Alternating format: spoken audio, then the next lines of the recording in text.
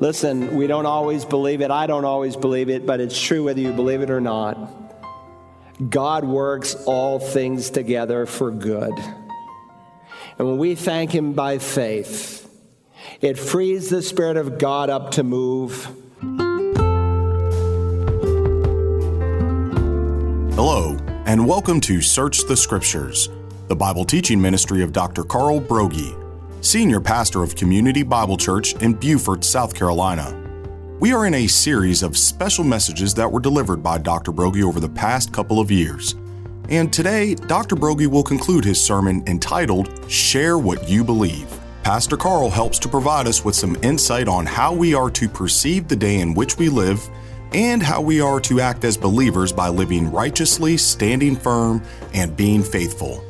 Please join us in the book of Acts, chapter 28, verse 1, as we continue. Now, Rome at last was a dream come true. Paul had been waiting for years to come to Rome, and what a strategic city, because the saying is true, all roads lead to Rome. So if you reach Rome, you reach potentially a large part of the Roman Empire because people would travel to that. Now, maybe when he envisioned years earlier about going to Rome, he thought he would blitz the synagogues there as he did in town to town on his missionary journeys. Maybe he thought he'd do some open-air evangelism like he did up on top of Mars Hill. But that's not what happens. He arrives here as a prisoner. Proverbs 16 says, a man plans his ways, but God directs his steps. And so when the news is out, believers come 43 miles from the market of Appius, and they come 50 miles from a little town called Three Inns. And the Christians in Rome, for 2 years, are able to benefit through the ministry of this great apostle. And what happened when they came? Notice, and when Paul saw them, he thanked God and took courage. God encouraged Paul through the people. He thanked God and took courage. And that's why we're not to forsake our assembling together, as is a habit of some. But we are to encourage one another, and all the more as you see the day, the return of Christ, which we are seeing the visuals for, drawing near. There's an assumption in the New Testament that you take the initiative to build Christian friendships. The writer of the Hebrews will say, encourage one another day after day, as long as it is called today, lest any of you be hardened by the deceitfulness of sin. In other words, there's an assumption that you're not just finding fellowship on Sunday morning, but throughout the week, as long as it's called today, you're involved in the lives of other believers. And so Paul is encouraged, and he is encouraging. Notice the restrictions, though, that he experienced. Verse 16. When we entered Rome, Paul was allowed to stay by himself with the soldier who was guarding him. So when he finally gets into the city of 1 million people in the first century, a wide open mission field, he is confined to quarters. Julius is long gone. And according to verse 30, for 2 years, and according to verse 20, he's chained to a guard. Now, we need to remember that circumstances don't always go as we plan for them to go. But it was no mistake that Paul, under the providence of God, was experiencing the circumstances he knew because God had a plan in them, and Paul understood that. He is being restricted under house arrest. In fact, there are 4 limitations that are brought out in the text, and none of them stop him. He uses them all to his advantage. First, since he cannot go to the people come to him. Look at verse 17. After 3 days, Paul called together those who were the leading men of the Jews, and when they came together, he began saying to them, Brethren, though I had done nothing against our people or the customs of our fathers, yet I was delivered as a prisoner from Jerusalem into the hands of the Romans. And when they had examined me, they were willing to release me because there was no ground for putting me to death. But when the Jews objected, I was forced to appeal to Caesar. Not that I had any accusation against my nation. For this reason, therefore, I requested to see you and to speak with you, for I am wearing this chain for the sake of the hope of Israel. And you can almost hear the chain rattling as he writes. A chain that Paul says he's wearing, notice, for the sake of the hope of Israel. Paul is saying, listen, I am being incarcerated on behalf of the Messiah, the one whom we have longed for millennia. For centuries, we've been looking and longing and waiting, and he has finally come.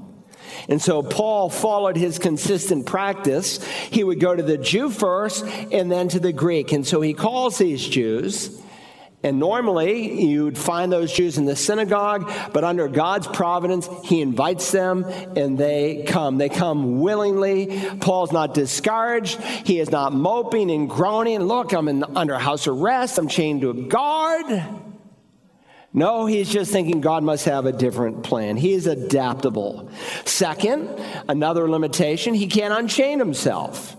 In fact, he uses this as an object lesson in some of the letters that he writes. Remember, he's chained to these guards, and he writes during this time the book of Ephesians, the book of Philippians, the book of Colossians, and his letter to Philemon. For instance, in Ephesians 6, he, from this experience, uses this imagery. He says, finally be strong in the Lord and the strength of his might. Put on the full armor of God. He got that imagery right here.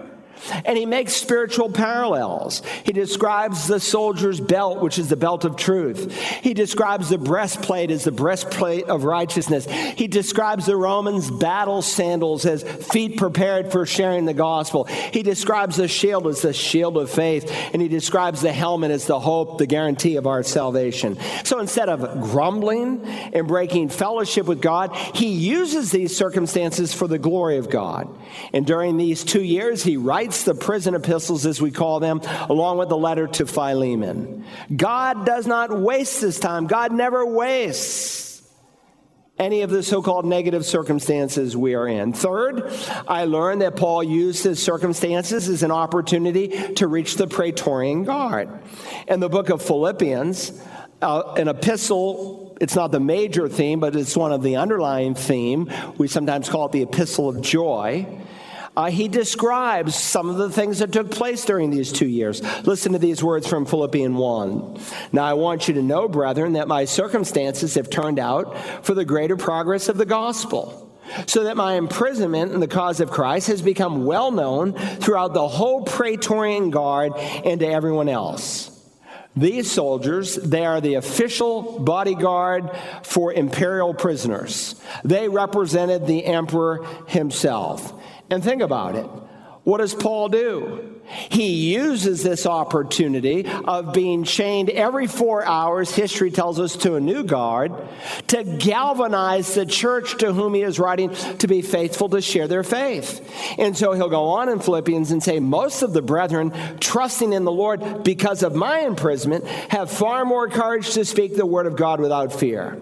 In other words, if Paul can preach the gospel while under house arrest and chained to a guard, what's my excuse? What have you done with your limitations? Have you ever asked God to take some of the seemingly negative circumstances and turn them for the progress of the gospel? Listen, we don't always believe it. I don't always believe it, but it's true whether you believe it or not. God works all things together for good. And when we thank him by faith, it frees the Spirit of God up to move. Never one word of complaint in this entire chapter. No complaining in Ephesians or Philippians or Colossians or Philemon. I mean, he's got a captive audience. Every 4 hours, he's got a new prisoner chained to him. Well, what's he telling them about? Jesus. The whole Praetorian Guard had heard the gospel. Dietrich Bonhoeffer was one of the few Christian pastors in Germany during the Second World War who stood strong for Christ, who opposed Hitler and his desire to exterminate the Jewish people. The SS troops had imprisoned him. They beat him black and blue. They stripped him. He had whelps all over his body. They took even his wedding band. And he wrote, and I quote, "They have taken away everything.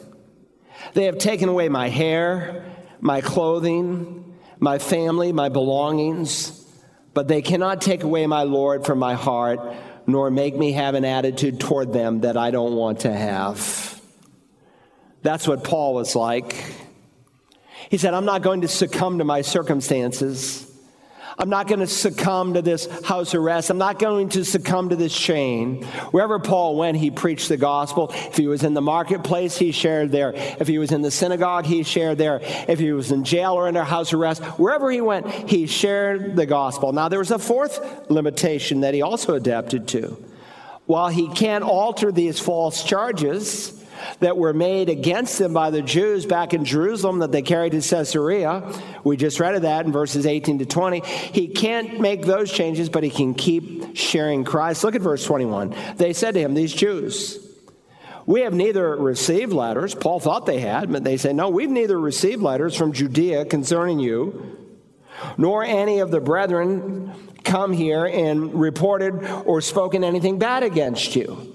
So somewhere between Israel and Rome, the gossip chain of false accusations had broken down. It had dried up.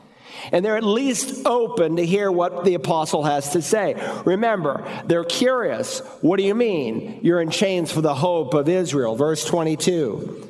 But we desire to hear from you what your views are. For concerning this sect, it is known to us that it is spoken against everywhere. While not spoken of negatively by Jews from Israel, Christianity nonetheless is viewed as a sect. And they said everything we hear about this Christianity, that Yeshua is the Messiah, is negative. It's bad news. It's spoken against everywhere. But again, Paul doesn't succumb to his circumstances. It doesn't slow him down one bit. Look at verse 23. When they had set a day for Paul, they came to him at his lodging in large numbers. He's caged, he's chained, he's quarantined, but they come in large numbers. Again, God's never hindered by circumstances. If we are willing to adapt by faith, then God can use us in whatever circumstances we are in. So Paul, he's available in showing Christ. Christ was a servant. Paul demonstrated servanthood. Paul was adaptable in serving Christ. He didn't let the circumstances slow him down one bit. Finally, the Apostle Paul was untiring in sharing Christ. He was an untiring individual in sharing Christ. We're told here in verse 23, and he was explaining to them by solemnly testifying about the kingdom of God and trying to persuade them concerning Jesus from both the law of Moses and from the prophets from morning until evening. Luke tells us he preached from two sources, the law of Moses, the Torah, that's the first 5 books of the Bible, and then from the prophets, that was considered the rest. And so the way they would often describe the Tanakh, the Old Testament, was simply the law and the prophets. He couldn't turn to 1 Corinthians or Romans or 2 Corinthians that he had written on the 3rd missionary journey. He couldn't turn to 1 and 2 Thessalonians that he had written during the 2nd missionary journey. He couldn't turn to Galatians that he had written at the end of the 1st missionary journey. Why? Because the only books they were interested in was the Old Testament. My wife and I served at Duke University for 5 years as campus ministers of sorts. She wouldn't call herself a minister, but, she worked with women. And 25% of the campus was Jewish. And of course, God wanted us to reach the Jews there as much as he did the Gentiles. And some of the Jews, depending on how close they were to practicing Judaism, you couldn't open the New Testament. You couldn't begin with John 3:16. It was either from the law and the prophets, or it wasn't from anything. And Paul spoke, Scripture says, of the kingdom of God. I mean, the Scripture says he was tireless in this. The text says he preached from morning until evening, and you thought my sermons were long. Listen, 20 minutes will not change a life. Sermonettes are for Christianettes. He preached day and night of the kingdom of God, which means he preached about the King, the Lord Jesus. He preached that he is the ruler and the sovereign, and we have all rebelled against the living God with our sin. Today, in pulpits all across America, the social gospel is indeed trying to replace the true gospel, and it's packaged under social justice. There's nothing true about social justice as it's being propagated in our day. It's nothing more than communism and socialism. and is being packaged under the Black Lives Matter movement, and most sharp African Americans recognizes, every God-given child of God recognizes that black lives do matter, but the Black Lives Matter movement has nothing to do with what the Scripture teaches. Started by 3 women, one a lesbian, one bisexual, the other a hardcore feminist bisexual. For a long time, they had their beliefs on their homepage. I noticed a few months ago they removed them, but I copy-pasted them all before they were removed.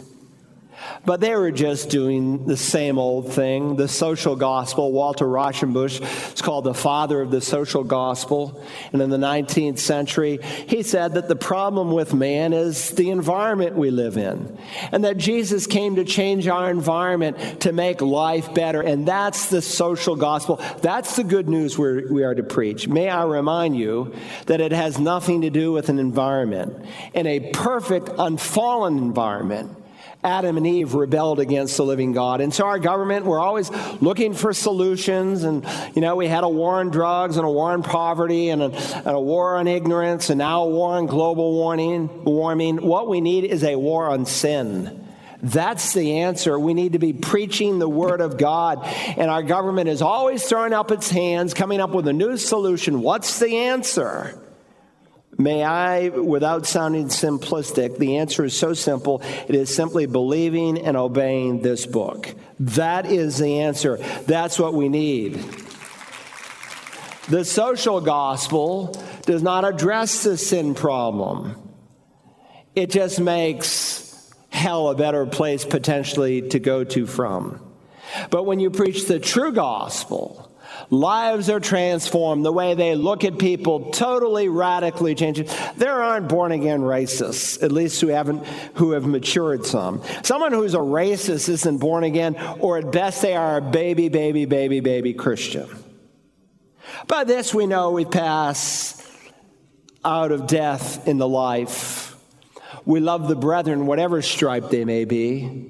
So here's Paul. He's preaching the kingdom of God, that you need to be delivered from the kingdom of darkness into the kingdom of God's beloved Son. You see, the social gospel says you need a boost from below. The true gospel says you need a birth from above. And when you are born again, you change kingdoms. You come into a new kingdom. I have no doubt he probably spoke about Christ's encounter with Nicodemus, that you must 3 times over be born again to enter the kingdom of God. And he does it from the law. And I'm sure in the Torah, he probably used those typologies like Abraham up there on top of Mount Moriah, where every single aspect of what happened there was a picture of what Jesus would do, such that Jesus could say, Abraham saw my day. And I'm sure, no doubt, he described the feasts of Israel that God had sanctioned, and how each feast was a picture of the work of the Lord Jesus. And no doubt as he went to the prophets, whether it's Daniel or Jeremiah or Isaiah, or whoever it was, Micah, he point by point showed how the Lord Jesus fulfilled every single prophecy. And just like today, verse 24 says, some were being persuaded by the things spoken, but others would not believe. The gospel always divides the saved from the lost, the unwilling from the willing, the bankrupt sinner from the self-righteous religious man. Some were persuaded, others, the text says, would not believe. Some enthroned Jesus as Lord, others hardened their hearts.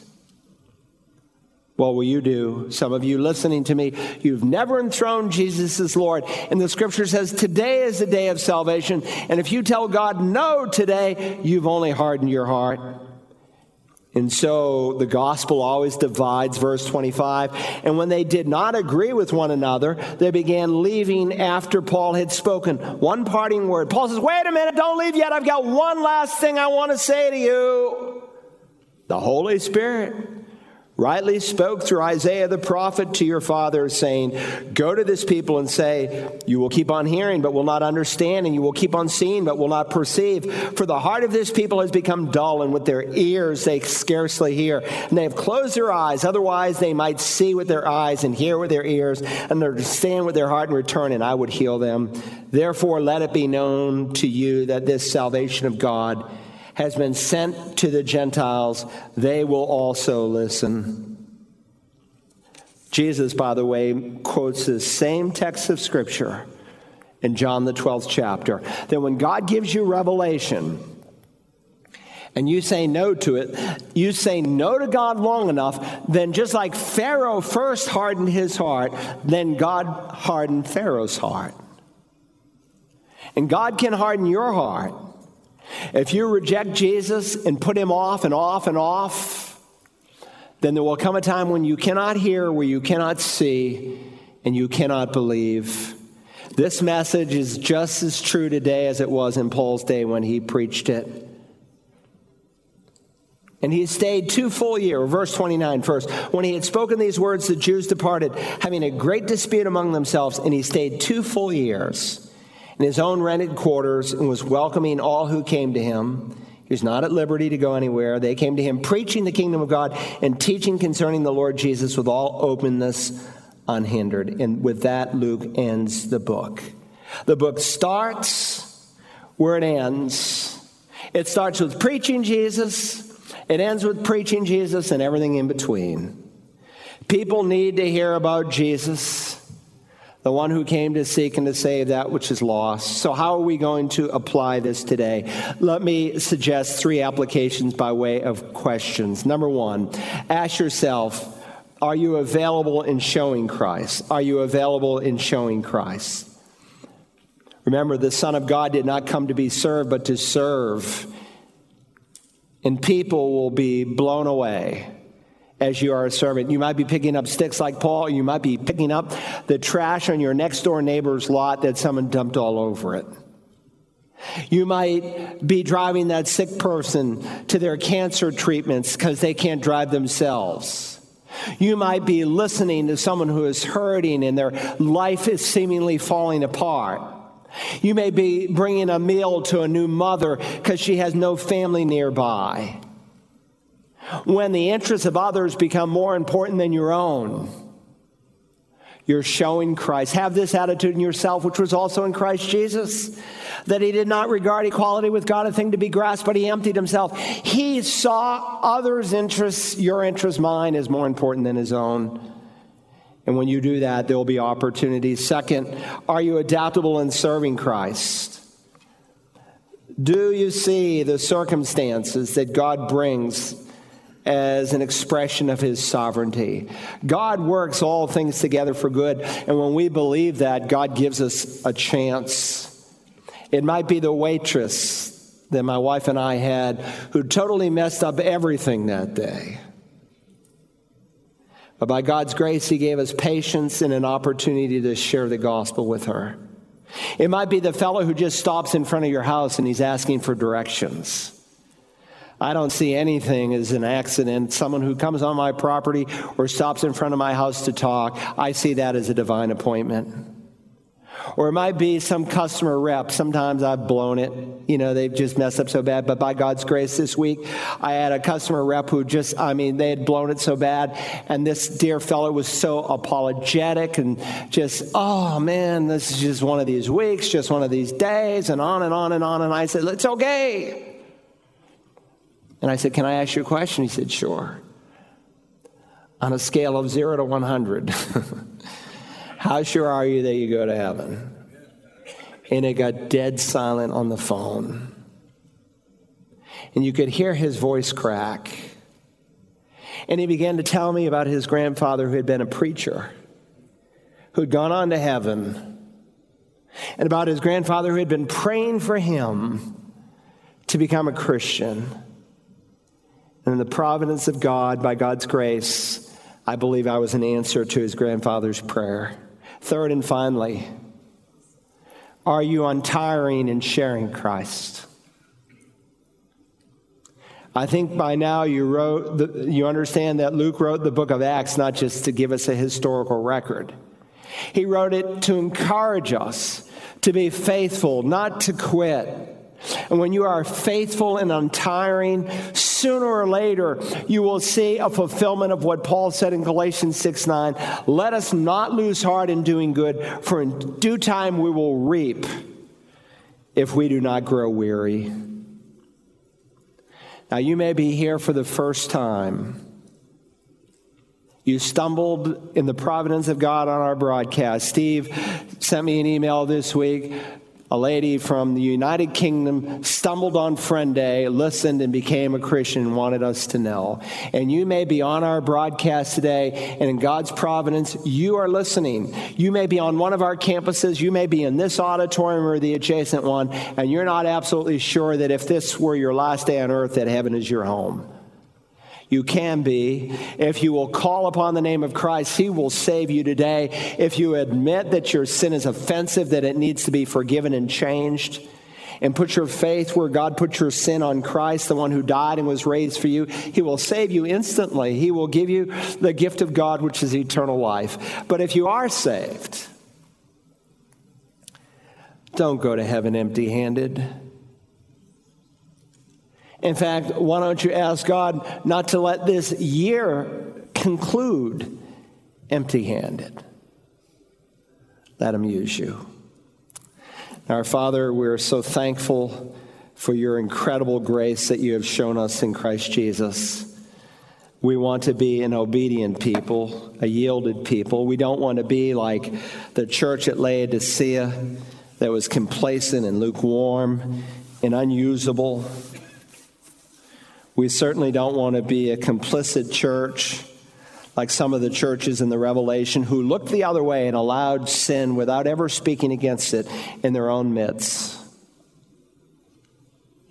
We want to be a courageous church and courageous people that make up that church, that will stand for truth no matter what it costs us,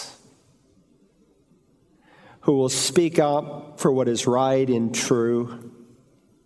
You said your law is like a schoolmaster to lead people to Christ. Thank you that when we hold up the truth, people are convicted of their sin just as we were. And those hearts that are soft will look to you for the forgiveness that you've provided through your Son. So help us to excel even more in these three areas that we've discussed, and we ask it in Jesus' name and for His honor and glory. Amen. To listen again to today's message, Share What You Believe, use the Search the Scriptures app for smartphones and tablets, or visit us online at searchthescriptures.org. Remember that you can order a CD or DVD copy by calling Search the Scriptures at 877-787-7478 and requesting program Share What You Believe 020. Remember, you can support the ministry of Search the Scriptures by calling, or you can give online at searchthescriptures.org. Your generous donation plays an important role in providing biblical teaching and spreading the gospel. We hope that you will join us tomorrow as we continue to search the Scriptures.